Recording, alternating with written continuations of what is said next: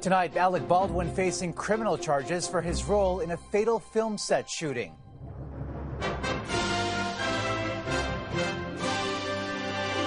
The star and the prospect of prison time. An actor doesn't get a free pass just because they're an actor. A deepening legal saga after a tragic chain of events. Connecting the clues to identify a long-lost Canadian soldier. Because you don't expect a phone call like that. The extraordinary journey of Corporal Percy Howarth. In the end, they died for Canada, so I think it's the least that we can do. Plus, the death of music legend David Crosby. The powerful imprint of a prolific singer-songwriter. I am yours, you are mine, you are what you are.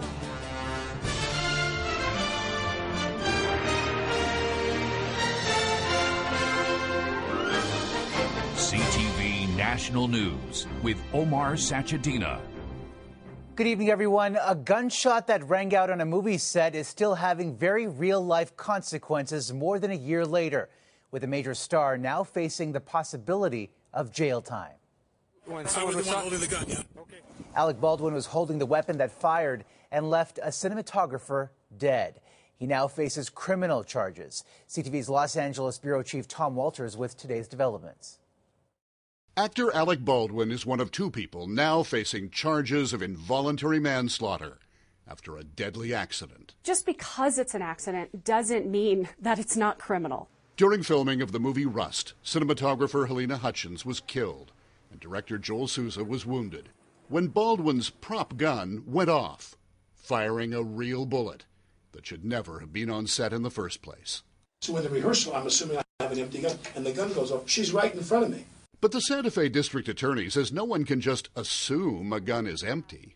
Every person that handles a gun has a duty to make sure that if they are going to handle that gun, point it at someone and pull the trigger, that it is not going to fire a projectile and kill someone. The actor says he moved the hammer, but did not pull the trigger, although an FBI report concluded that he must have. Today, Baldwin's lawyer calls the charges a terrible miscarriage of justice and says Baldwin relied on the professionals with whom he worked, who assured him the gun did not have live rounds. The professional responsible for gun safety was Armorer Hannah Gutierrez-Reed, who in police body camera video seemed not to even know who had the weapon at the time of the accident. Alec Baldwin did? Yeah. Oh, are you serious? So Now she is also charged with involuntary manslaughter.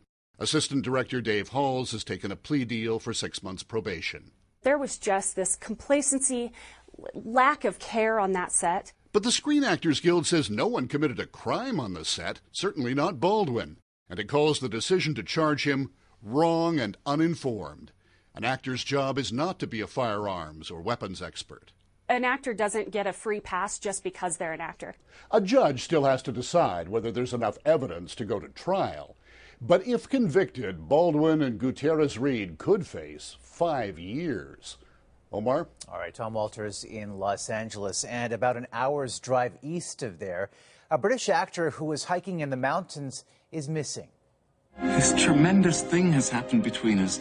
We're not. Julian Sands, best known for the film A Room with a View, hasn't been seen since Friday, but a car belonging to him has been located. The search for the 65-year-old is being carried out by air after avalanche risks forced ground teams to pull back. 19 Canadian women and children detained in camps inside Syria in territory reclaimed from ISIS will soon be on their way home. Their lawyer says a confidential agreement was reached with Ottawa this morning. CTV's Judy Trin has the details. More than 40 Canadians have been languishing in Kurdish prison camps in northeastern Syria since 2019, when the Islamic State fell. Today, an agreement was reached with the federal government to bring 6 women and their 13 children home, but no men. The ones that I have spoken to personally and directly are absolutely joyous. Their family members are coming home. The agreement comes less than a week after the final day of a federal court hearing. Lawyers for the detainees argued the government was violating their charter rights. A recent human rights report said detainees were caught in the middle of attacks between Kurdish and Turkish forces, that hundreds of children had died of malnutrition, fires, and drownings. Canada closed its embassy in Syria a decade ago, and government lawyers argued it's not bound by international law to repatriate, and that detainees have ISIS links. Detaining them indefinitely without putting them on trial doesn't give any justice to the victims, and it certainly doesn't lead any credence to this idea that we do hold people who commit those kinds of crimes and atrocities to the rule of law. Alexandra Baines is in regular contact with the women in the camps. She says some did marry ISIS fighters and may need to be charged, but all are remorseful. I don't think they're dangerous. I think they're broken people. They just want the chance to take care of their children and rebuild their lives. This agreement does not apply to at least 24 other Canadians who were not part of the initial legal challenge, but they're hoping that a federal judge will order the government to bring them home too. Meanwhile, Global Affairs did not respond to a request for comment. Omar. Judy Trin in Ottawa tonight. For the first time since a Toronto man was killed in an alleged swarming attack by 8 teenage girls last month, Kenley's family has broken its silence, pointing out what they see as flaws in the justice system. In a statement, they insist the public should be aware of who these individuals are to protect themselves. The identities of the accused, between 13 and 16 years old, are protected under the Youth Criminal Justice Act. Lee's family describes him as a kind soul with a heart of gold. Police in Quebec have identified the 3 people who died in a propane facility explosion north of Montreal a week ago. The bodies of Céline Pilon and France Desrosiers, both 65 years of age, and 26-year-old Christophe Paradis were recovered from the rubble on Monday. Investigators say they'll be on the scene for several more days, trying to pinpoint the cause. An overnight explosion at a townhouse complex in Kitchener, Ontario, sent 4 people to hospital, 2 of them children. Just rumble, and I was like, what was that? Instant dad mode, just grabbed him, sprinted out the door, didn't think about jackets, didn't think about nothing. Security footage captured the moment neighbors were shaken by the blast. Daylight revealed the full extent of the damage. Windows and walls destroyed and debris scattered across the street. Ontario's premier says he has a plan to fix the province's healthcare worker shortage. Doug Ford wants to attract talent from across the country and get doctors and nurses working as soon as they arrive. But critics are accusing him of ignoring the root causes of the crisis. CTV's Heather Wright explains. So the patient has a fracture. Facing an unprecedented staffing crisis, Ontario Premier Doug Ford announced today plans to scrap red tape to attract more doctors and nurses from across the country.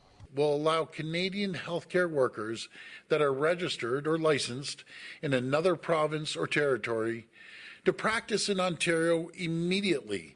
But some wonder whether this plan will do anything to entice healthcare workers to move to a province where the cost of living is high and healthcare workers are burnt out. No, I don't think it's enough. Shannon Pollock left nursing a year and a half ago in search of better pay and a work-life balance. As far as staying in the job, that's where the problem is. Like, again, work-life balance, wages, bullying, it's still a big problem. Nursing advocates agree and are calling on Doug Ford to pay healthcare workers more. If he wants to serve Ontarians, and he's real about that, start to invest in competitive compensation, in decent workloads. Still, many say this plan is a start and has renewed calls for a national healthcare licensing system. There really shouldn't be barriers when there really is a consistent high level of education across the country on this. There's no official recruitment campaign nor any financial incentive, just thousands of healthcare jobs here in Ontario that need to be filled. Omar. All right, Heather, thank you. Angry healthcare workers were among more than 1 million people in France to march against the government's proposed pension reform. Massive crowds in Paris and other French cities protested the plan to raise the retirement age by 2 years to 64. The strikes shut down transport, schools, and other public services. Despite the widespread opposition, President Emmanuel Macron insists the overhaul is necessary. And in Peru, police clashed with protesters in demonstrations against the country's president, Dina Boluarte. The protesters are angry over last month's impeachment and ouster of her leftist predecessor. They're calling for her resignation and new elections. Over the last 6 weeks, more than 50 people have died in the protests. We are getting our first look at the long-lost Canadian soldier missing for more than 100 years. A part of his identity was revealed earlier this week when the Department of National Defense released his name after an extraordinary forensic effort. Tonight, we can show you what he looked like. And Annie Bergeron-Oliver also has reaction from some of Corporal Percy Howarth's relatives.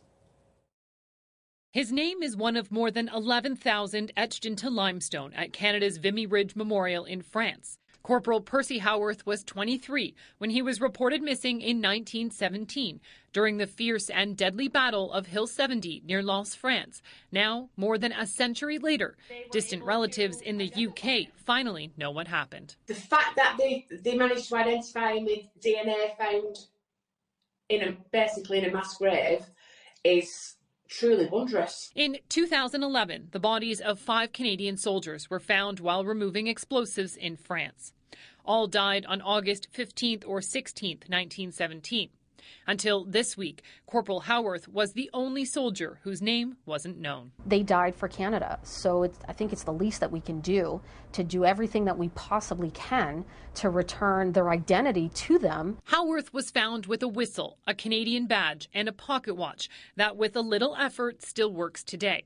But with the bodies of 1,300 Canadians still missing from the Hill 70 battlefield, forensic anthropologist Sarah Lockyer had to search records from the 1800s to find a family member with matching DNA. It's definitely the longest identification case that we've had, and it's because of the complications with the genealogy to find that right DNA donor.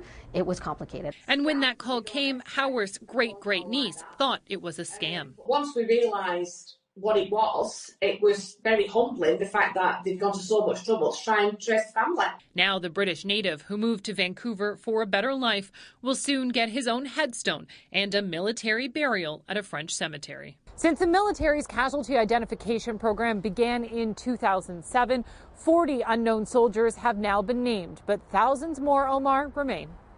Their service and sacrifice will never be forgotten. Annie, thank you. The world of rock and roll is mourning the loss of one of its biggest stars tonight.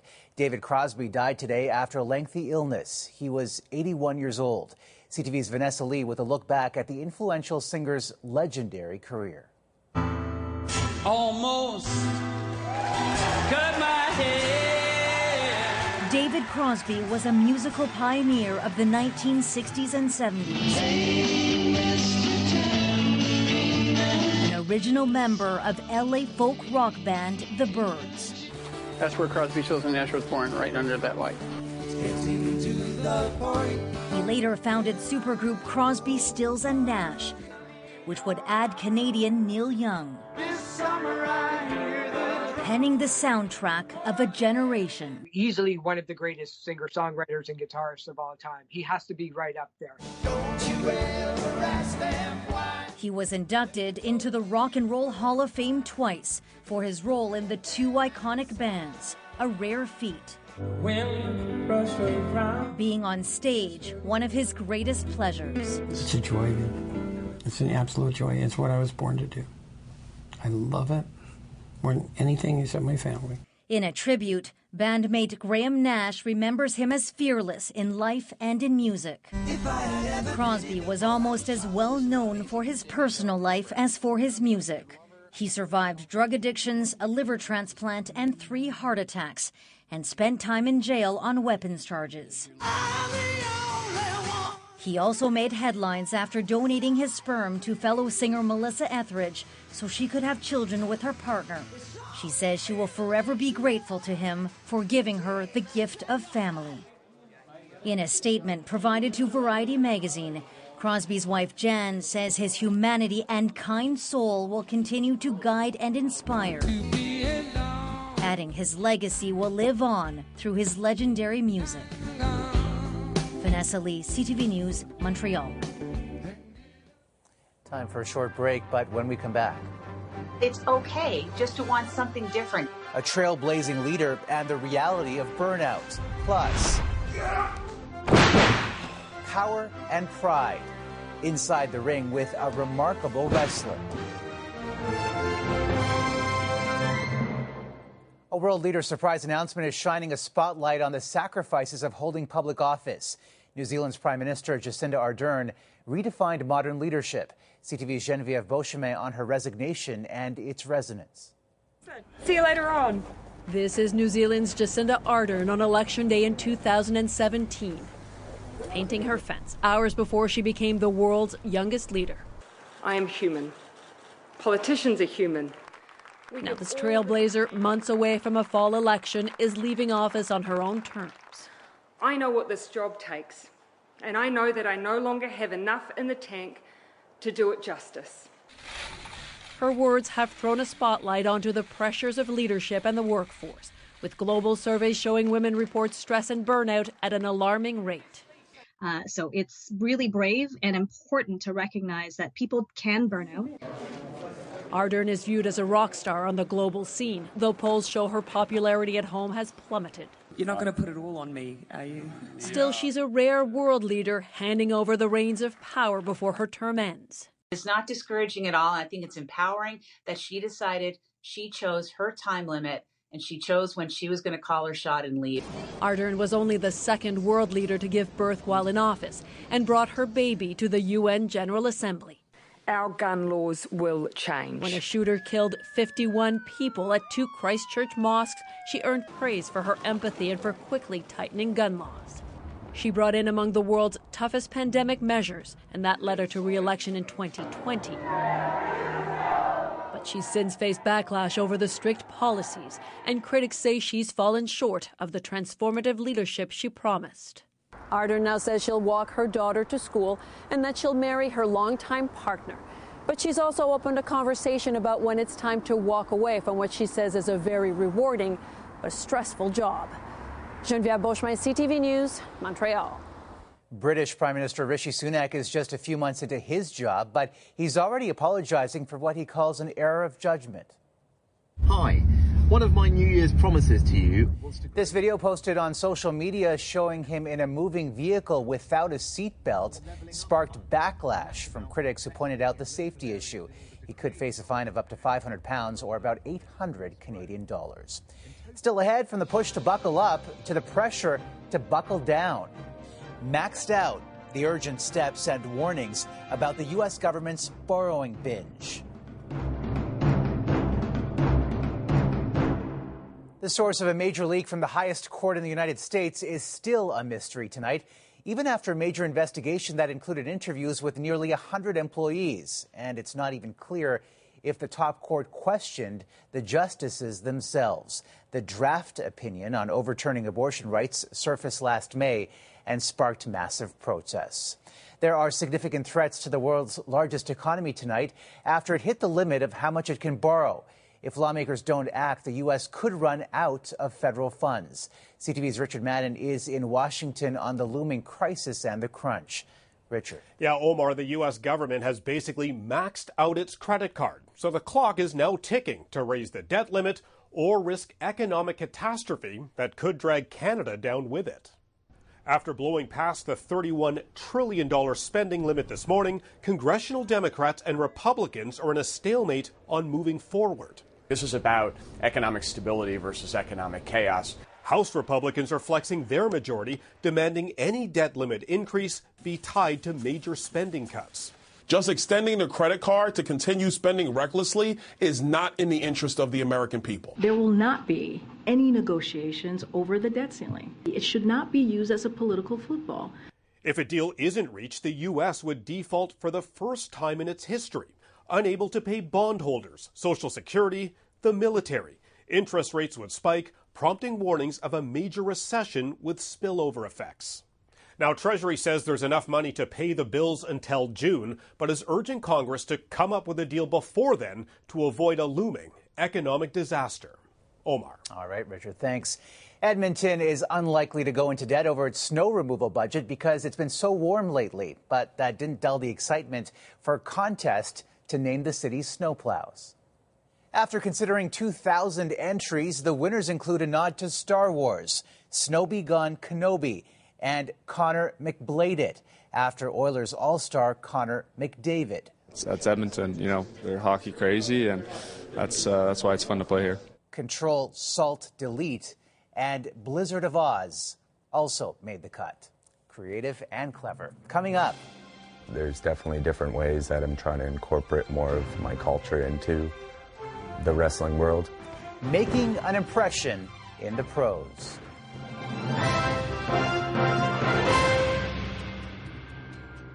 A member of Saskatchewan's Pasqua First Nation is making moves in the world of wrestling. Corey Sear made his professional debut last week, and he hopes that's just the beginning. In tonight's Indigenous Circle, CTV's Melanie Nagy with a man whose incredible rise has not come at the expense of forgetting his roots. From the spear to the tiger bomb, these choreographed wrestling moves are complicated, but the dogged way Corey Sear delivers them is generating buzz. I guess most people would consider me like a power guy. 33-year-old Sear, better known in the ring as Sebastian Wolf, recently made his AEW debut, which is a big accomplishment. They're currently the second largest North American TV wrestling company. It's definitely something that a lot of pro wrestlers aspire to. Sear, who is from the Pasqua First Nation, fell in love with wrestling while watching it as a kid with his grandma Gloria. She'd never miss an episode, so she'd sit us down in front of the TV, and I was just captured by it instantly. Fan fascination turned to passionate participation in 2018. That's when he was accepted into a professional training program in BC. There's showmanship and definitely, you got to play your character. I was very adamant about being a bad guy out the gate. There's a lot of theatrics, but there's no denying it takes serious skill and a lot of athleticism. Very hard. It's so physically demanding on your body. But Sear says the hard work is worth it, not just because his career is progressing, but because he's making his home nation proud. Bringing this out's pretty important to me. At every match, he carries the Pasqua flag, and on his boots, there's the missing and murdered Indigenous women and girls symbol. There's definitely different ways that I'm trying to incorporate more of my culture into the wrestling world. As for what's next for Sear, he'll keep flying off the ropes and pounding the mat in hopes of landing an elite pro wrestling contract. Melanie Nagy, CTV News, Surrey, BC. Fighting to break barriers. And that's a snapshot of this Thursday. Sandy is here tomorrow. For all of us at CTV National News, good night.